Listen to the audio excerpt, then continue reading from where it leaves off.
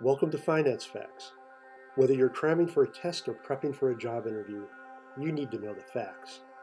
Finance Facts. What is a promissory note?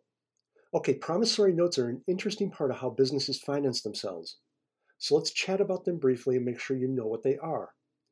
A promissory note, sometimes called a note payable, is a debt instrument in which one party promises to pay a sum of money to another party, either at an agreed date in the future or upon demand. The party receiving funds is called the issuer, and the party providing funds is called the payee.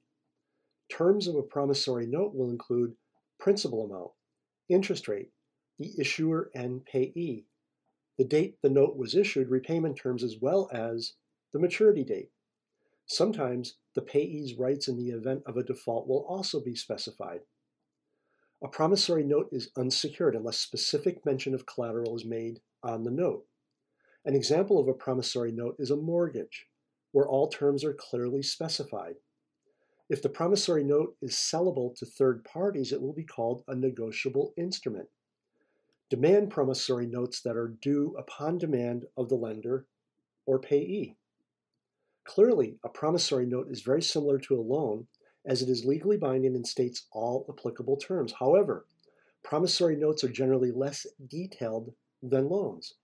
Loans, for example, will allow repayment in installments, while promissory notes do not. Also, loans will detail what happens if the borrower defaults, while promissory notes do not. Thanks for listening to Finance Facts. My name is Dave Coker.